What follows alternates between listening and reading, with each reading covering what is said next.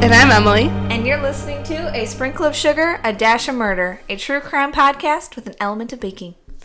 What was the bake this week? So, this week I made blueberry muffins from scratch. We already had some. Yes. They were so good. And Emily, I forgot, Emily doesn't like blueberries. I'm like, here, eat this. And she's just such a polite person. She just goes for it. She eats it. And then as soon as she took a bite, I had a flashback back to when we were, like, growing up. And she always refused the blueberry pancakes. Yeah. And I was like, oh, God. I'm so sorry. Oh, no. But you liked it, right? Yes. I am growing on to... I did. Blueberries are growing on me. So that sounds like a medical issue. You need to get that checked out. You're funny. Yeah, I mean, I've been trying new things. So I'm 23. I should probably start liking blueberries. Yeah.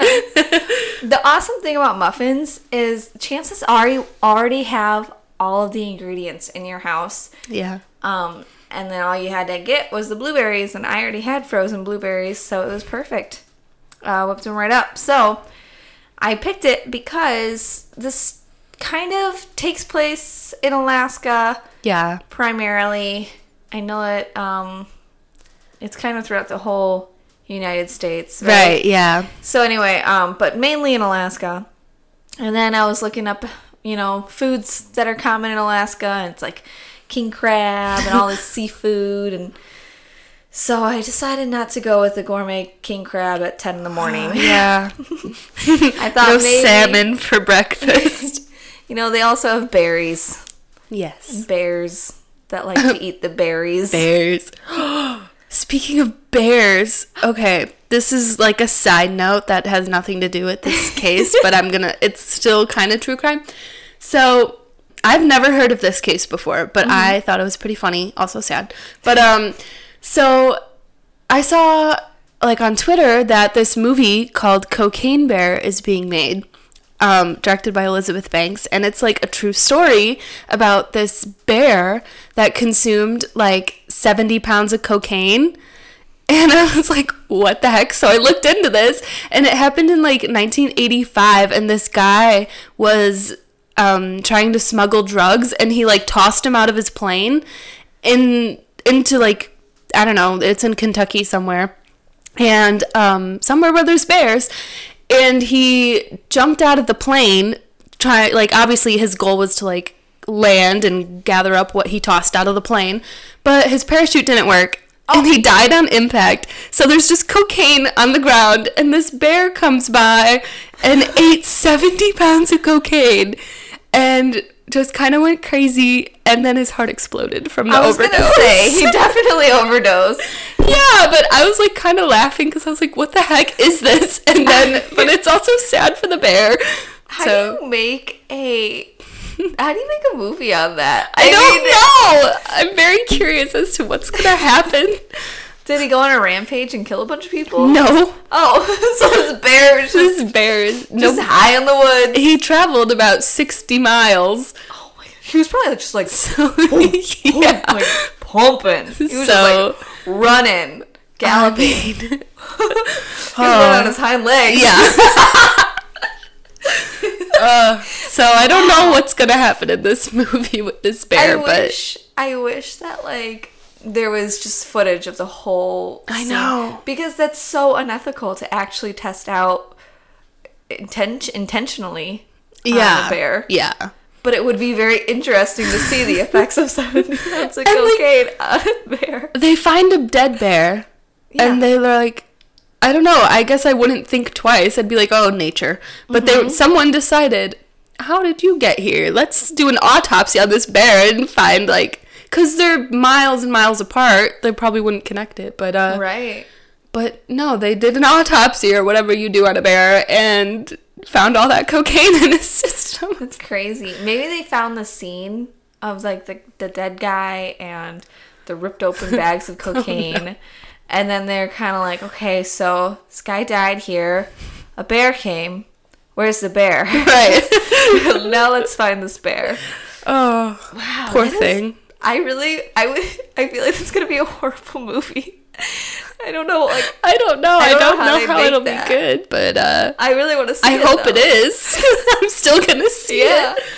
I don't know how they're gonna do this. I know it's live action, so it's not animated. So who's gonna play the bear? Who knows? Oh my gosh, that's just hilarious. Yeah, I mean, it's hilarious, but it's sad. R.I.P. Bear.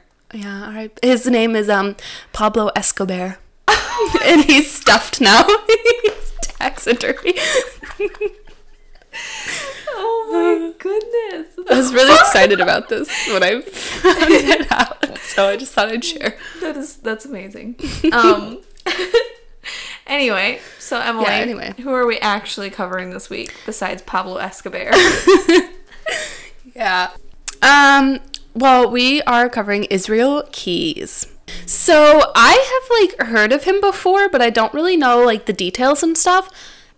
And it turns out this happened a lot sooner is the word I think I'm looking for. Yeah, more recent than I thought it was. I thought this happened a while ago, but he's caught in 2012. So, oh, yeah.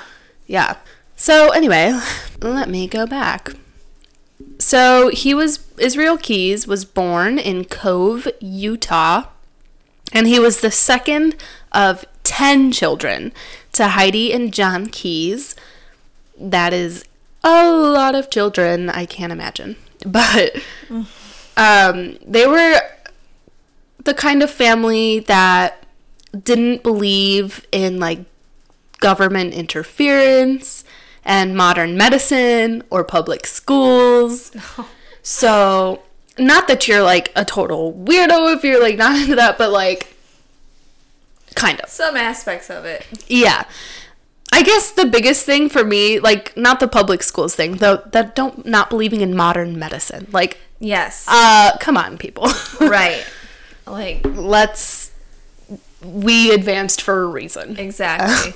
Okay. These things do tend to work. So the family eventually decided to just move out into the woods, totally isolated from other people and society. They basically only talked to people and rejoined society when they went to church. So they were also a religious family. And in their home in the woods, they grew up without heat or electricity. And this was now in Washington when they decided to move.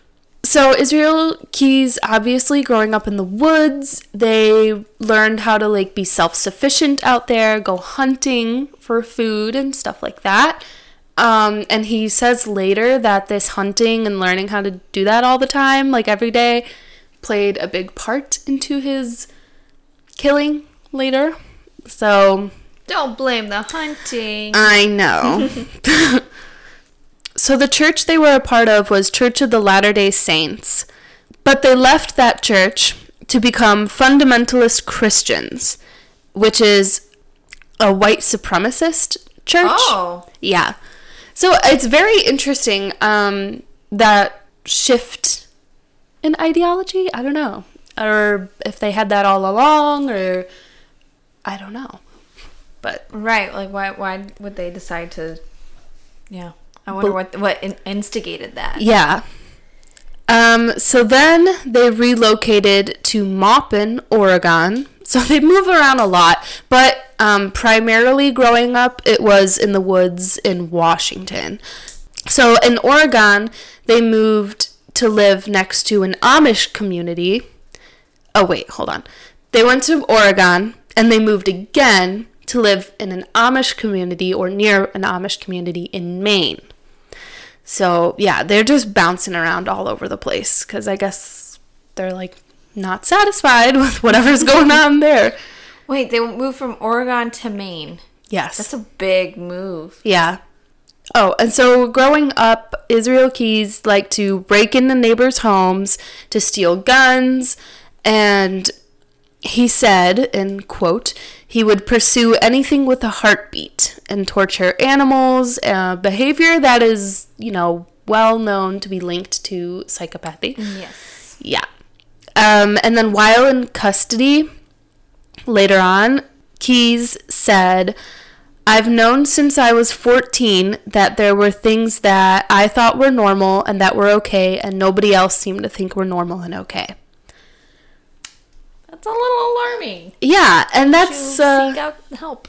Right, and so since he said, "I've known since I was 14, some investigators believe something happened when he was 14 and that he possibly could have been killing since he was 14. Oh, that's a good point. So he never, like, said anything about any crimes at that point in his life. Mm-hmm. But it's possible. He was a thief as well, like I said. So crime was kind of not unfamiliar to him, but he was never caught for those things when he was younger. So when he was a teenager, he finally told his parents he did not share their faith and religion and that he could no longer live with them for that. Oh. He cut ties with his father completely as well, but he did remain close to his mother. So, again, there wasn't much to say other in his childhood if something happened with his father to make him not, like... I don't know. But all it said was he cut ties with his father but was close with his mom. So there's something going on there, but I cannot tell you for sure. In July 1988, he joined the U.S. Army.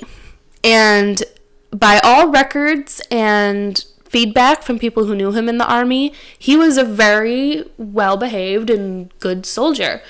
And he did very well in the Army. And I think maybe it was, like, a way to get, I don't know, whatever he was, like, seeking out, like, action and being able to use a weapon, like, legally and, like, you know, maybe it was that because he has, he was just reported as being a very good soldier. He spent time in Egypt as a soldier, in Fort Hood in Texas, and in Fort Lewis in Washington. And he did have a DUI once while he was in the Army, but no other problems with trouble or the law, like, ever. He had an honorable discharge in 2001 and moved to the Maca Reservation, which is a Native American reservation, and he lived there with a woman, and they had a daughter together. Oh. I believe. So he does have a child. Okay, what I was trying to say, the Maca Reservation is in Washington. So he has moved back to Washington. Oh, okay. But we're going to shift to Anchorage, Alaska, because this is where he is caught for his crimes. So what was happening in Anchorage at the time? It's February 1st, 2012, in Anchorage, Alaska. An 18-year-old girl named Samantha Koenig vanished from her place of work, which was at, like, an espresso stand. It's not a coffee shop, like, you know, like a food truck, but it's, like, for coffee. And that night, February 1st, her boyfriend got text messages from her saying, "I'm going on vacation, I'm tired," things like that. And he contacted her family, and they were all immediately suspicious because they're like, she's not just going to leave. No. Yeah. I don't know why people who tried to cover their tracks by, like, texting, like, "I'm going to go," like, obviously these people would know if they're the kind of person to do that. Kendra can tell even if someone's texting for me, just based off of how I'm texting. Yeah. There's been several times where I've had, like, if I'm doing something, I'll have a friend, you know, text him off my phone for me, and he'll be like, "Is something wrong? Are you okay? Are you mad at me?" Because of how I text versus. Mm-hmm. So it's obvious a lot of times. Unless you know that person, you can't just. And then to say, just, "Oh, yeah, I'm going on vacation." A majority of people understand that, like, that's not going to actually happen. Like, yeah. I mean, if your sister were to just text you saying, I'm going on vacation," you'd be like, I'd be like, "Haha, you're funny." Yeah. It's just silly. Yeah, there's no way. So they looked at security footage of her place of work, and it shows a masked man coming up to the stand as she's getting ready to close for the night, and it's around 8 p.m. that night. And on the camera, you can see her, like, approach this person, but then back up and, like, lift her arms up, kind of in, like, the position, like, if someone was pointing a gun at you, you would, like, don't shoot, lift your arms up, like that. You can't see for sure if whoever is there is pointing a gun at her or not, but the investigators kind of assume something. So, yeah. So then she turns the lights off, assumingly because the person there told her to.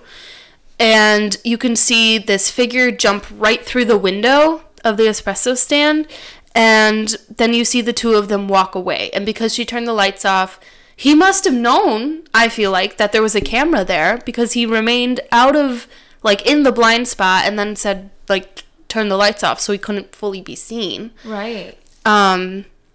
So that's my assumption. Like, perhaps he knew there was a camera. Mm-hmm.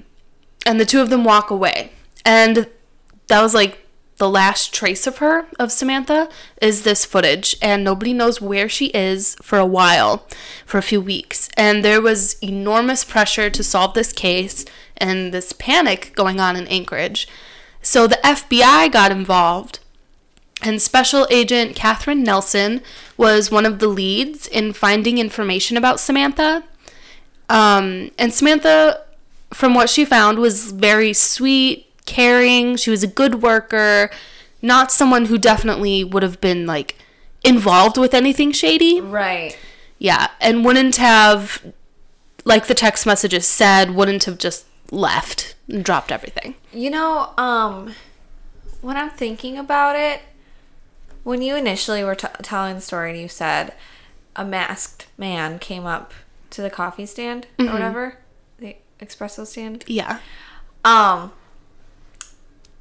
I honestly pictured a surgical mask, and I'm like, oh, yeah. Well, good for him. Like, that was, like, my first thought. Because of, like, COVID and all that, that we always have to wear the masks now. Everyone's wearing one. It kind of made me think, like, that's really kind of dangerous for crime as far as trying to figure out who people are, because they can just be wearing a mask and it's normal. Right. I mean, I was walking in a Tractor Supply store the other day, of course. But, like, most of the men in there were wearing, like, bandanas around their face instead of, like, a mask. And I'm thinking, if this was a different time, if this was a year ago from today, I would feel very alarmed. Yeah. You can't see people's faces. You can't if identify someone them. was wearing a mask like that in public, I'd be like, you're up to something. But now everyone's so used to it. Yeah, I'm like, oh, you're just paranoid, or you're doing the right thing. Right. And depending on where you're at. Yeah. So her boyfriend was very quickly ruled out of investigation. They knew it wasn't him because he had gotten these text messages and he was home and just everything checked out for him. So 10 days after she was missing, there was a vigil held and hundreds of people came. So the community really, they cared and they wanted to know what was going on with her and, supported the family. But people were starting, at this point, it's 10 days into investigation, people started to believe she was possibly out in the Alaskan wilderness. Not sure how or what was going on, but people, I guess it would be a common assumption. Alaska is so vast, someone could easily be lost out there. Yeah. On something, I mean, I can see that, like, when we were in Canada. Those woods are so dense. Yeah. And just huge that it would be easy to get lost. Very easy, yeah. So 3 weeks after her disappearance, a text came to her boyfriend again that said, Connor Park sign under pic of Albert, ain't she purty? And it's like spelled weird too. And it's very weird. So her family instantly goes out to Connor Park before even contacting authorities. Because, they're your family. I'm sure they're, like, desperate. So they just go out there. And they see there's a picture of a missing dog named Albert posted, which is what the text would refer to. And underneath the picture was a plastic bag that had paper and photo in it. So at this point, they're like, the family is like, well, we better not touch this. So even though they rushed there to see what it was, they called the cops before touching it. And inside that bag, it was a picture of Samantha and a long note that was typed out asking for $30,000 to be put into Samantha's bank account because this person had access to it. He had stolen her ID and debit cards, so he's planning on using it, which is stupid because that's easily traceable. Right. Duh. They're not just going to be like, here's the money, we won't watch you. Right. And he said into Samantha's account, so now they know to look at Samantha's account. Like, I don't know, it's a stupid move. Yeah, that was kind of stupid. But Samantha's dad put $5,000 into the account. And sure enough, just a few hours later, he used it at an ATM. And the security camera at this ATM showed him in gloves, a hooded sweatshirt, and a mask. So, and the mask is like you said, like one of those bandana ones. So you can't really see who he is. You really, it's very hard to tell, but it's still very helpful. And it puts a pinpoint of him somewhere in Anchorage. Wouldn't that just drive you crazy knowing that your relative is in the same town as you still? Yeah.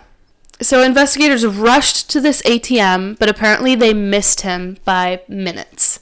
And I'm assuming they know that because of footage, like he had left. Right. Right before they got there. 1 week later, there was another withdrawal from Samantha's account at an ATM in Wilcox, Arizona, 4,000 miles away. So he had gotten to Arizona in that week, and I don't know how the investigation was going. I'm assuming they're probably still looking around the area, but now they're like, well, now we've got to travel for this case because he keeps traveling. They have hits of the account in ATMs in Lordsburg, New Mexico, Humble, Texas, and Shepherd, Texas. Do you know of how much he's pulling out each time or around? Not sure. No. Because I wonder if it's like he's maxing it out every time or if he's just kind of pulling out what he needs. I think he's probably pulling out what he needs, trying to make it last or something. Well, I would assume so. I don't know if that's true or not. But also, he says later he was also robbing banks to help fund his travels. So I guess the $5,000 wasn't enough for him. Yeah. He wanted the full 30, so he was also like robbing banks and amazingly not being caught. That's crazy. So they figure out from where the ATMs are that he's hitting that he is heading east along the I-10. So now they're trying to follow his footsteps. They know he's traveling I-10, and maybe they can get somewhere along this route before him. And luck would have it, in one of the ATM videos along this route, they see a white Ford Focus in the background. So now they have a vehicle, and investigators start to look for it, and the word is out, it's out to the public. If you see this Ford Focus, contact somebody immediately, follow them or something, Don't approach him, but, do your part, I guess. And so on March 13th, the Ford Focus is seen in a parking lot of a hotel in Texas.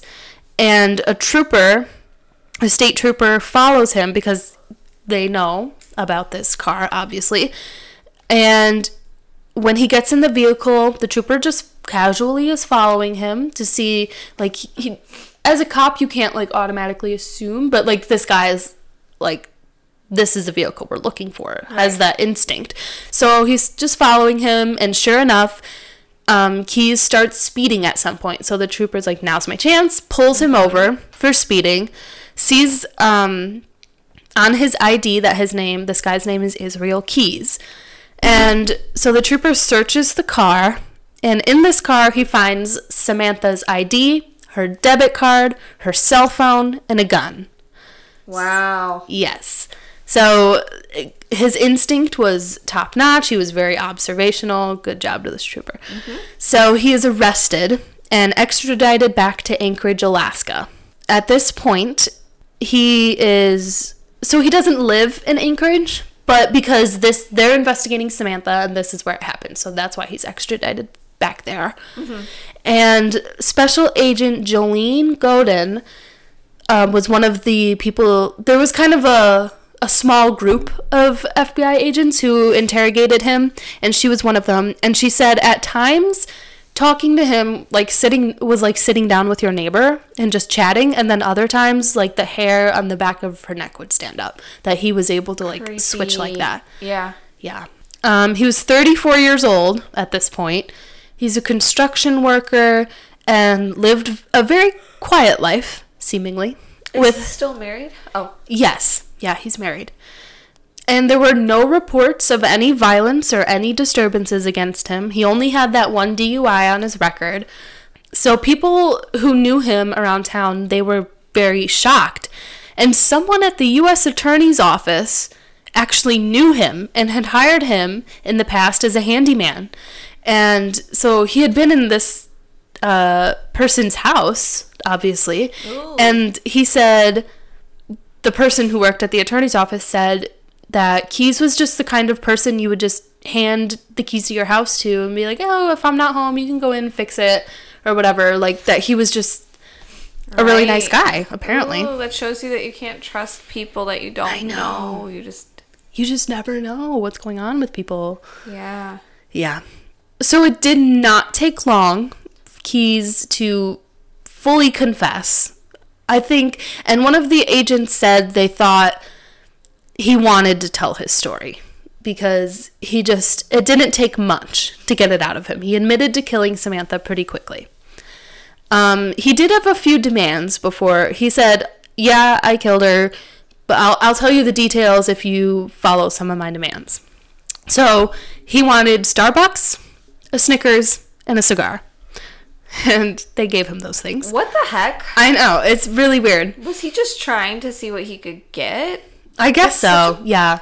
You know what? This story would really go well with some Starbucks and cigar. Yeah. That's the only way that I'll tell you anything. Yeah. I don't know. But it's, and you can also watch this entire, well, there's 7 months of interrogations, but you can watch interrogation videos. They're out there on the internet if you're interested. And the investigators are very like, oh, hey, how are you? You know, using that tactic of let's be very conversationalists and chill out. And it worked because he was very relaxed with them. And that's why they think he was comfortable enough asking like, oh, can I have a snack or whatever? And, you know, I feel like that's the way to go. Like, yeah. Maybe the good cop, bad cop thing is kind of, maybe you have to decide who you use that on, but it seems like majority of the time, just letting the person know, like, hey, I'm here for you. I just need you to tell me the truth so that we can do everything we can to help you. Yeah. And being, like, friendly with them. Because what was that? That was where we watched that, why am I blanking? Oh, the Chris Watts Yeah, the Chris Watts murder. So what I was thinking with that was, you know, how interpersonal they were, and they were touching him, even though they knew what he was capable of, and that like he had killed his family. Yeah, they're still showing him compassion and able to like reach out and touch someone. Mm-hmm. I would just be so robotic in doing that, but they were just so natural with it. They knew what they were doing. Yeah, right. So I feel like investigators are starting to do that more so now. And yeah. I feel like it works. I know. Makes the person feel comfortable. Being an investigator would be like, you never know how it's going to go. Like, you can try, like, okay, we're going to try to be his friend. And if he, like, completely rejects that, you got to, like, flip your tactic and flip your personality. To, like, that's a skill, for sure, I would say. It definitely is. Being able to read people. Yeah. Keys admits, or he says in his story, that he held a .22 to Samantha, and that is how he got her to go with him. which is basically what they had assumed from the video anyway. Mm-hmm. So they asked her, well, why her? Why there? And he said, why that coffee stand? And he said, well, it was open late. So it was just completely random. He had not sought Samantha out. He had not followed her or stalked her. It was 100% random victim. At one point, Samantha had broken free and started to run, but he managed to catch up to her, and he tackled her to the ground and told her he planned to hold her for ransom and that he would let her go to get her to, like, stop struggling, which was a lie. Good to know. You know, I whenever we were talking about these murders and everything, I'm always like, okay, so what would I do in this situation? Yeah. And I feel like that would kind of calm me down. I'd be like, okay, all right, great. Right. We'll pay ransom. I mean, that would be, you know, you're so desperate to believe you're going to live. And if someone told you that, it kind of would be a comfort. Like, okay, yeah, they just want money. I'll be fine. Yeah. If the person kidnapping me told me, don't worry, I'm not going to kill you, I'd be like, oh, okay, sorry, yeah, I was worried. Thanks. Right. Like, because when you're so scared, you do anything to convince your mind, like, that you're going to be okay, you know? Right. So, I feel like you would definitely latch on to that information and be hopeful about it. But unfortunately, yeah, that was a lie. He didn't plan on doing that. Well, he did ask for the ransom, but he was always intending to kill her. Yeah. So, he chained her up in his shed and sexually assaulted her and then strangled her to death. So, and one of the investigators said he was talking about this, about the murder and attack of this 18-year-old girl, like he was talking about what he got for lunch. Like, he just did not care. There's some sort of disconnect with people that can do that. For sure. And one of the investigators said, like, it was just so surreal because in the back of her mind, she was thinking, like, you have a daughter and you did this to someone else's daughter, like... And he just, total disconnect, like, is able to separate those two things. It's so bizarre. Ugh, that's horrible. Yeah. That's a good point. Mm-hmm. So within hours of murdering Samantha, he went on vacation to the Caribbean with his family. And he had left Samantha in his shed for 2 weeks while he was on vacation. So he was not in Anchorage that whole time. And when he returned from that trip is when he left the ransom note for them, because that was 3 weeks later and after her disappearance.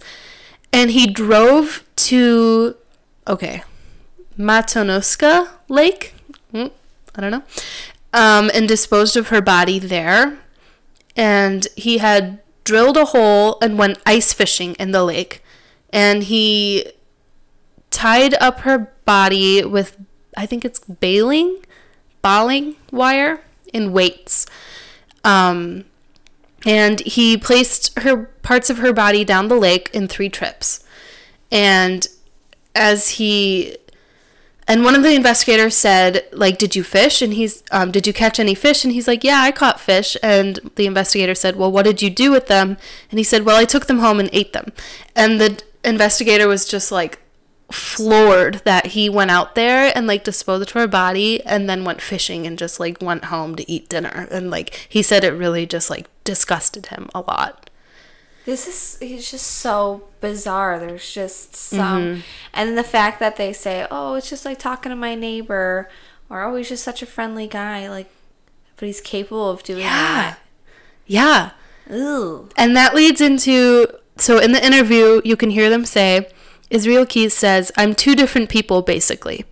And Assistant U.S. Attorney Frank Russo asked, how long have you been 2 different people? And he says, he laughs and then says, long time, 14 years. So now Frank Russo is thinking, he's a serial killer. This isn't just Samantha. Right. And Frank Russo believes, first of all, that was a good question of him to say, how long have you been 2 different people? Because that can give you an estimate and of what are we looking at? What's the scope here? And the fact that he succinctly says 14 years, that is a specific date. It wasn't just like, long time. He said 14 years. So now they're thinking, we definitely have a serial killer. We have to start figuring out what his patterns are, what does he do, and try to figure all that out. Past 14 years, especially. Yes. Mm-hmm. That was a really good question. Yeah. I'm always impressed with investigators. I know. I wonder if they're trained to ask questions like that, or if that's just kind of one of those spur of the moment. Because there are times where, like, if I feel like Kendrick's being fishy about something or whatever, and I, like, start questioning him, there are moments where, like, it dawns on me, and I know the perfect question to ask, and then I corner him. And I could be a good investigator. But I wonder if that's like a trained thing, or if that just question just came to him and... Right. Oh, he knows. He knew. Yeah. Yeah, I'd go home and be like, pat myself on the back. Like I did it. Yeah. So they knew he had traveled a lot over this period of time of his life. So they're starting to look at his travel patterns. He had gone to Washington, California, Wyoming, Texas, and Vermont. So they're contacting authorities in places he had visited. Do you have any mysterious or weird deaths, anything left unsolved that we could maybe try and see if there's patterns between all these different places? Mm-hmm. So, Keyes said at this point, so they're trying to ask him more information about what were you doing on these trips, and he says, I'll tell you about everything, I'll give you every single gory detail, but he wanted something in return. Starbucks? And it's a little more than Starbucks this time. So they were like, well, what's that? And he said, I want an execution date. Whoa. Mm-hmm. And Assistant U.S. Attorney Kevin Fields says, for you? And he said, yes. And then Frank Russo said that Keyes wanted a promise that I'll get the death penalty. If you do that, then I'll tell you about all the people I killed.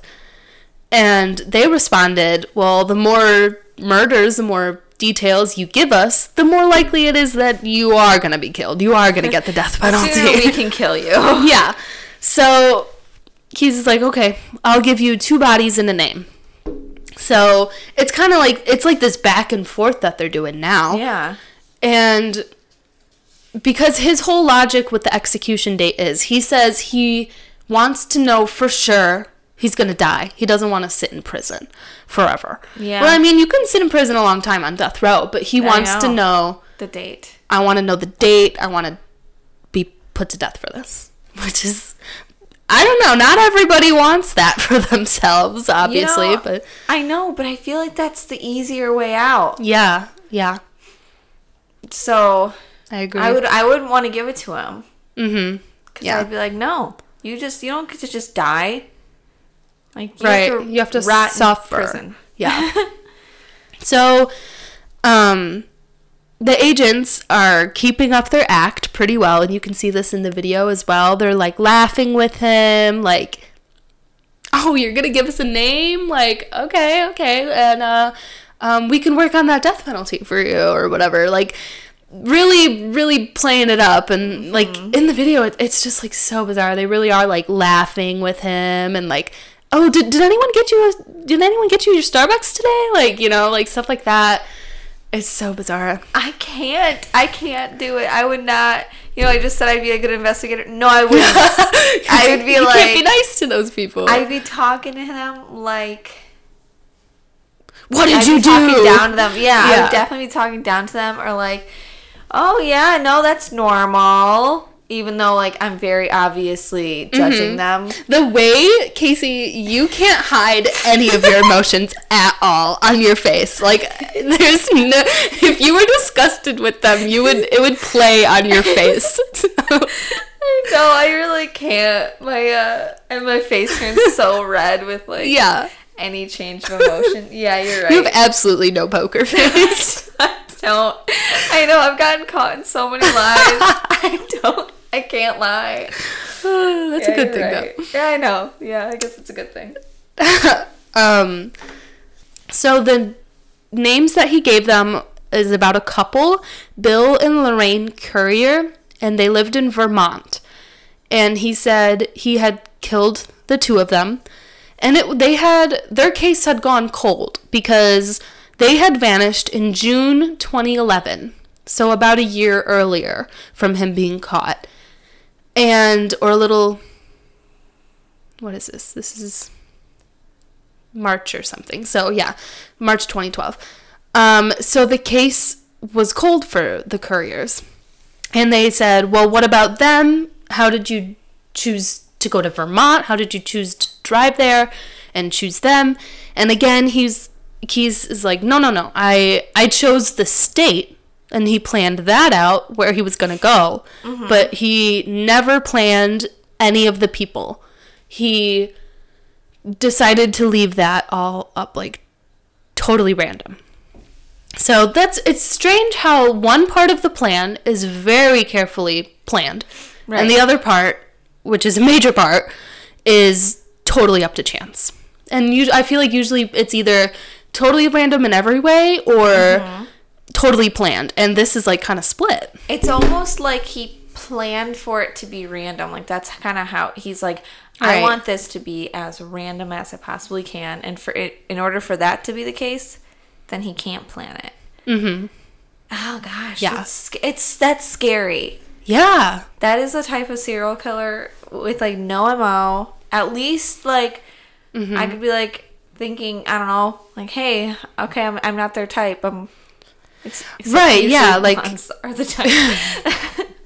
People who, yeah, like Ted Bundy definitely went for the same type of woman every single time. Yeah. Right. The plan for this murder, he flew into Chicago and drove east, carefully planning that to be able to scatter his locations. So if people looked back, they'd be like, he flew into Chicago. He would be in the Chicago area. Right. But he drove to Vermont from there. That's smart. Yeah. Unfortunately. Yeah, unfortunately smart. Yeah. And he said he fully intended this trip with the intent to murder somebody. So he knew that was the entire, it wasn't vacation at all. That was the entire purpose of traveling around all these places. He went to Essex, Vermont, and stayed in a hotel. And while he was there, he dug up a bucket he had buried there years earlier. What? Yeah. So what was in the bucket? So the bucket had 22 ammo for a 22 and like tools in it, like duct tape, rope, blah blah blah, things like that. And he admits that he had buried similar tool buckets like this all over the country in random locations, and he calls them his kill cache. Imagine finding one of those buckets and you'd be like, what the heck? And then realizing, I would call the cops if I ever saw something like that. I don't know if I would, just because, I mean, actually, if I found, yeah, I would. If it was just, like, tools or whatever, I'd be like, oh, that's weird. But, like, if I, like, all the ammo that was there, I'd be like, this is weird. If I ever find ammo and duct tape together, or, like, ammo and a shovel together, then I'd feel very uncomfy and I'd call the cops. But I don't know, if I found this might just be the country in me, but if I found a bucket of ammo in the woods, I don't think someone's stashed for hunting later. I would be more like, oh, someone's paranoid and thinking the world's gonna end, and they're just burying this bucket here. Yeah. Casey's like, dig up my buckets on my property. Like, oh, that's weird. Okay. Well, you know, like in case of like Walking Dead times, you gotta have your ammo and your guns hidden. Right. For when that happens. No, in case of a zombie doomsday prepper over here. But the duct tape's weird. I toe the line at the duct tape. Yeah, that's just messed up. Okay. So, he had chosen just totally random locations all over the country, buried these kill caches, and just decided, hey, if I'm ever back here and I want to murder someone here, I know it's here. And, like, so that is, like, years in advance planning. Like, you're going to kill someone there at some point, so you're going to stash your tools there. And to remember exactly where you put it. Right. And that is crazy meticulous planning. You know, and with that, I feel that it also takes kind of trial and error. So, for over the 14 years, he's developed this bucket idea and this, like, whole plan. So who knows what's happened, you know, in between that time that he created those buckets and everything. If he was like, you know, it would have been really nice if I would have had something here, like ammo and, you know, these tools. Right. You know, next time I'm going to have a bucket ready. Yeah. You know what I mean? So I think that that's kind of what he's been doing over the past 14 years. Yeah. Is developing his kind of technique. And a lot of them have not been found, these buckets. So if you ever find, most of them, I think they said, were in, like, orange Home Depot buckets. So if anyone ever digs one up and there's stuff for, like, a 22 in it, you may have found Israel keys. That would be insane. Kill cache. Yeah. Yeah. I feel like there should be, like, a Reddit page out there for people finding them. I know. That's crazy. What do you do with it? I mean... Yeah, I think you'd call the police. Oh, yeah, because this investigation, by the way, is still ongoing. So, yeah, that would definitely be really useful information. I mean, even though you got the killer, you don't even have all the victims, probably. Exactly. So, in the bucket they find in Vermont, there was a silencer for a 22, wood stock and plastic stock for a 22, portion of a 22 rifle, and a drum machine with bullets. So, gosh. That's, some heavy duty stuff. Yeah. he got a silencer. He's prepared to, yeah, for sure. So after digging up these tools, he went, as he calls it, hunting for his victims. And he found the Courier couple, like I said, by chance. He was just wandering through their neighborhood, and he was specifically... He had intended to find a couple. He was like, I'm going to kill a couple today. And he was looking for a garage that looked like it would be easy to bust into. And their house just happened to fit that. Wow. He breaks into their home pretty easily. He broke the glass on their garage door and was able to get in that way. Which is why I hate glass doors. I don't want them.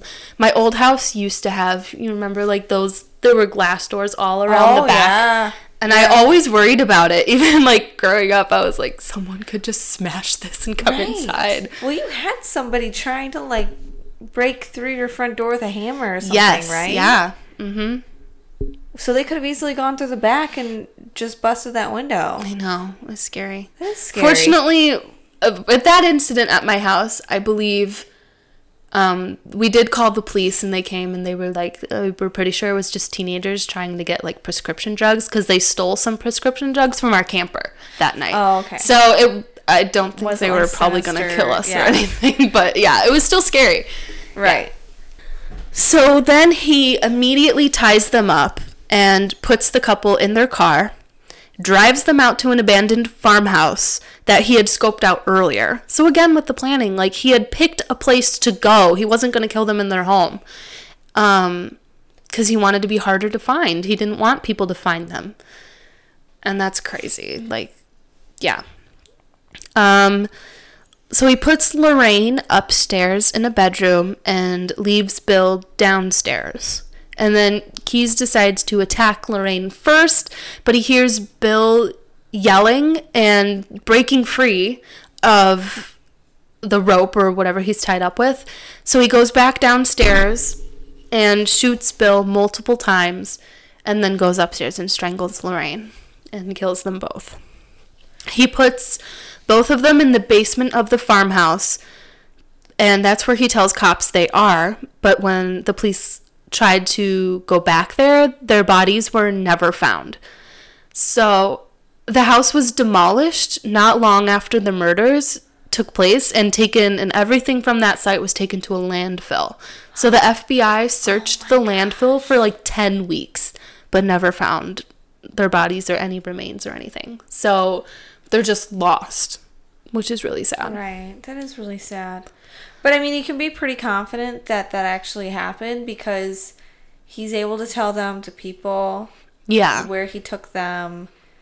You know, there's kind of a good explanation as to why they can't find the bodies. Yeah. He's not just, like, making it up. Right. The police fully believe that this happened. Mm-hmm. They fully believe that they're there somewhere, but they're just unable to find them. And they searched for 10 weeks. That's, like, really trying to, like... But, a landfill is so big and... hard. Especially at that point, I mean, whatever remains there are probably just destroyed. So you'd find fragments of things. It was like over a year, too. Oh, yeah. Like a year, yeah. I'm surprised they put that much effort into it, to be honest. Searching for 10 whole weeks, yeah. Yeah, I don't know what the average time is, but that is a long time. Keyes was very, very careful most of the time with not leaving, like, any forensic evidence behind.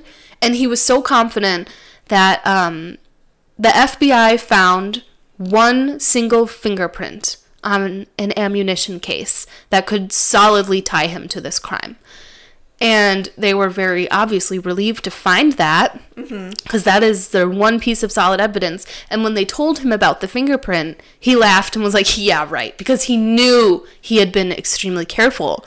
He knew he didn't believe them. And then they showed him the picture and they were like, this is your fingerprint. And he was like, this is direct quote. He said, wow, I'm impressed. Well, I'm disappointed in myself mostly, but I'm still impressed. Like... Ooh. That's his attitude about this. He's like, I can't believe they caught me, and like laughs and is like, oh, damn me, like not being careful enough, but wow, good job. They never ever would have found that because, well, I guess maybe they would have gotten fingerprint from, I don't know, does the whole database, everything show everyone in America? Because if they were to only if you have a record. And he had the DUI, so he probably had a record. Exactly. So that is the only... They could have tied him to it down the line. If he hadn't, been confessing and everything. Yeah. I'm just thinking about it because it's like... It's so random. There'd be no way you could ever connect him to it. Because you can't even say he was in that area. As far as everyone else knew, he was in Chicago. Right. Yeah. So without this grand confession, they would literally only have had the one fingerprint. And I don't know if that would have been enough. No, it would not have been enough evidence. No. After that, after they find the fingerprint, he admits to killing 4 more people in Washington, where he grew up. Oh, I put that in twice. But they asked him, was there anything you wouldn't do? And he said the birth of his daughter convinced him to never target children. So he says, I told the line at that. However, before the birth of his daughter, a young girl named Julie Harris disappeared. And this is around the town where he grew up. And they knew each other. They had been seen speaking at like a public pool in town before. So there was a lot of suspicion that he had something to do with Julie Harris's disappearance.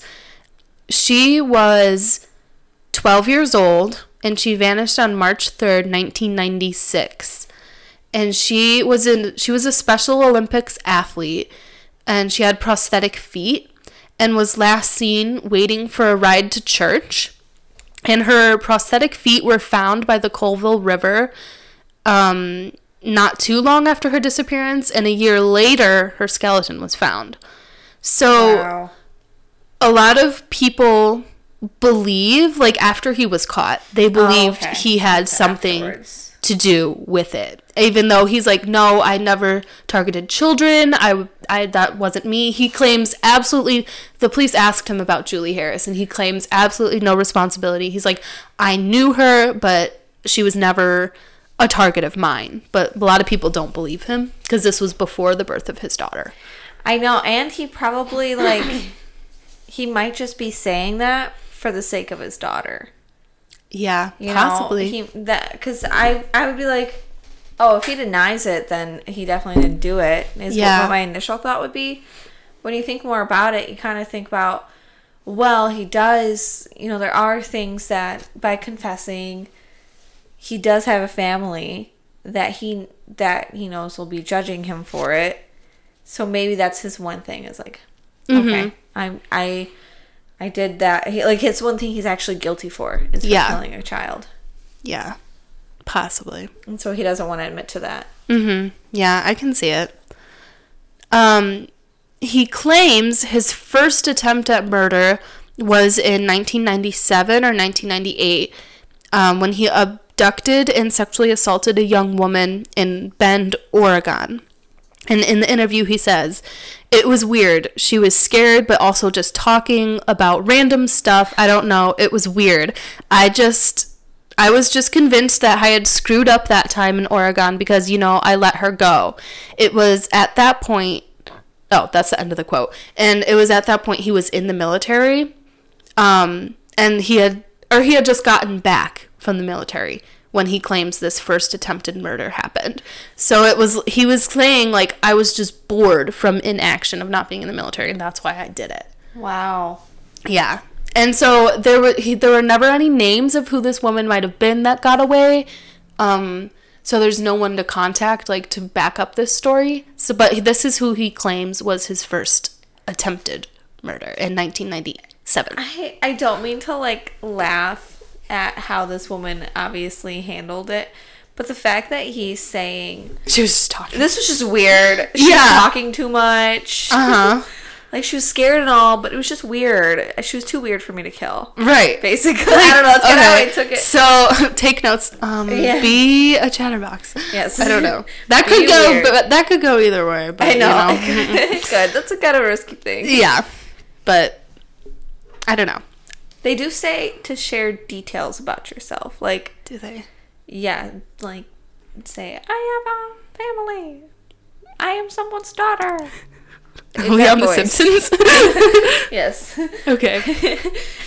In that voice. In that voice. Okay. You need to do that. And they will be like, she's weird and she has a family. I'm not going to kill her. It's weird and she has a family. Bye. Yeah. So, he also admitted to having killed somebody and sinking their body in Lake Crescent in 2005 or 2006. Investigators were not able to find anybody or find out who this person was, and he didn't give any more details other than that he had killed someone in that area. And then he says there was another murder in New York while he was on a road trip there in 2009. And he also refused to give this person's name because he just enjoyed keeping some details, Mm-hmm. But the police searched his computer and found a photo of a woman and her name of Deborah Feldman. And they went back to him and they were like, well, who's this Deborah Feldman on your computer who is in New York in 2009? And he was visibly and very obviously shaken and shocked when they showed him that. And another thing, with the fingerprint, he couldn't believe they found something that he didn't want them to know. Right. But obviously they're going to look at your computer, dummy. Yeah. So, based off of his reaction, he didn't confess anything after that, but based off his reaction, they took that as confirmation that Deborah Feldman has been, or was, one of his victims. So, because hers was also a cold case. Wow. Yeah. So but why wouldn't he confess to some things? I don't know. It's really weird. A death penalty. Yeah, especially. And that was their whole. They were like, well, if you tell us, the more people you've killed, you're gonna get the death penalty. And he still was just like, no, I'm just gonna hold things back. That makes no sense. Yeah. It must be kind of what he's talking about with having two different personalities. Yeah. I wonder if it's there's a remorseful side of him that doesn't want to share it, but then every now and then his cocky side that kills people comes out. Yeah. It's weird. So after 7 months of interrogating him, Israel Keyes killed himself. On December 1st, 2012, he used a disposable razor to slit his wrist, and he attempted to strangle himself as well with his bedding. That didn't work out, but he died of blood loss. Why would they give him a razor? I don't know. Maybe they didn't. He just, like, had ways of finding one or getting hold of one, you know. Okay, I get it, I guess. He left a suicide note that was soaked with blood, and investigators were very hopeful this would have, like, confessions and details in it. But it was just a totally random, bizarre sentences of, like, a rambling rant. You know, it made no sense. It was, like, full of incomprehensive sentences like, crushed like a bug, you still die, and stuff like that. That they were like, okay, this is not helpful at all. There are no clues here. Why? I feel like that happens kind of often with... I mean, obviously, there must be something with, like, serial killers... But they just seem to have just, like, word salad coming out of their mouth. Just, like, bizarre sayings, like a little psychotic break in that moment. Yeah. However, they found something else. They found 11 pieces of paper under his bed, and each one had a skull drawn on it in blood. And investigators believe this means that each of these skulls represent 11 people. So they believe he killed 11 people. And that 7 remain unidentified. So near Green River, Wyoming, investigators eventually found another one of his caches. So they now believe there's a victim in that area that has not been found or identified yet. But because they found one there, they're trying to still search that area, possibly, but it's very hard. All you know is the name of the town. Like, there's a lot of ground to cover, you know? Did they ever find Samantha's remains? Yes, she was in the lake. Okay. I know that he confessed to her being in the lake, so they went out there and they Yes, found her. they found her in Monotusco Lake, and then he confessed to dumping a body in Crescent Lake, and they never found anybody in that lake. Okay. Yeah. I know, because it seems like, so really he's only ever had one body found. Yeah.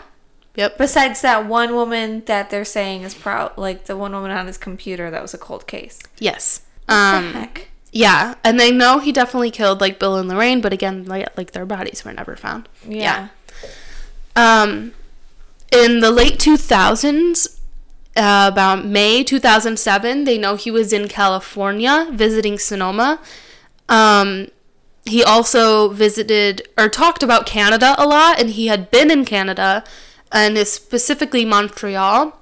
And at one point, the investigators, before he killed himself, asked him, "Did you ever kill anybody in Canada?" And he said, "Canadians don't count." What? So, yeah. So they also believe there's probably victims in Canada that he just never spoke about again. What? That makes no sense. Why? That's horrible. I know. I don't know. Absolutely horrible. I don't know why he has a hatred for Canadians. Right? Like, how dare you, sir? So that's about all the information they have. That's all the leads that I know of that I could find in the articles that they have so far. They're still trying to identify and find other victims based off of his travel records. But literally that's all they have is they know he was in a certain area, but that could be anywhere in that area. Because unfortunately he died with a lot of answers and secrets. So yeah. I wonder what his wife says about a lot of this. You know, I wonder how she feels about it. Or if she's kind of like, oh, that's when he went on those trips or whatever, you know? Right, because, like, I mean, if he's a construction worker, he's a local construction worker, so he couldn't say to her, I have a business trip. You don't go on a business trip for construction work, probably. Right. Or maybe you do. I don't know. Like, I've got to go build something somewhere, you know. It would be very difficult to have a family and then still be able to go on vacations, you know, alone without them. Right. Yeah. Yep. Interesting.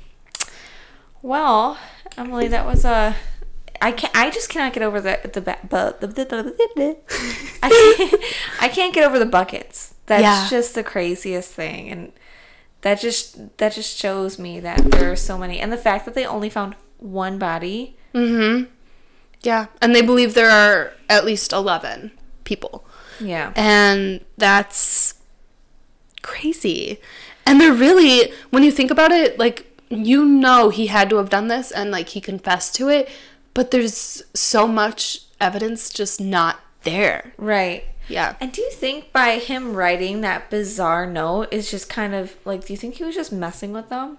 Like the skulls and stuff? And like... No, like... That, or like it was a rant, like, on purpose. Yeah, the bizarre possibly. Rant was just like, I'm just gonna, confuse them. Like he knew they would look for clues this and would be like, drive haha. them crazy. Yeah, that would drive them crazy. And yeah, because he was an intelligent person, mm-hmm. But then he says, like, it just doesn't make any sense. Or maybe it was his, quote, other side, other personality. The other me, whatever. Yeah.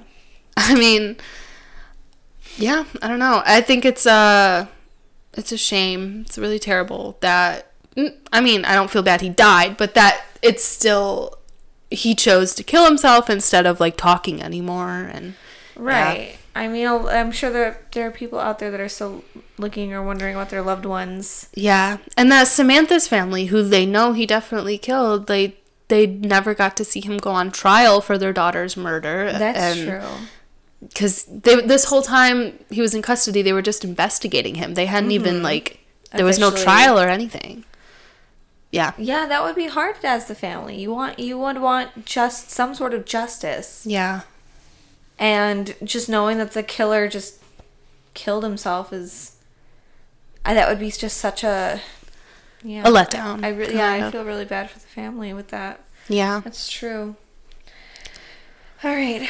Well, that was I can't believe that story, but yep.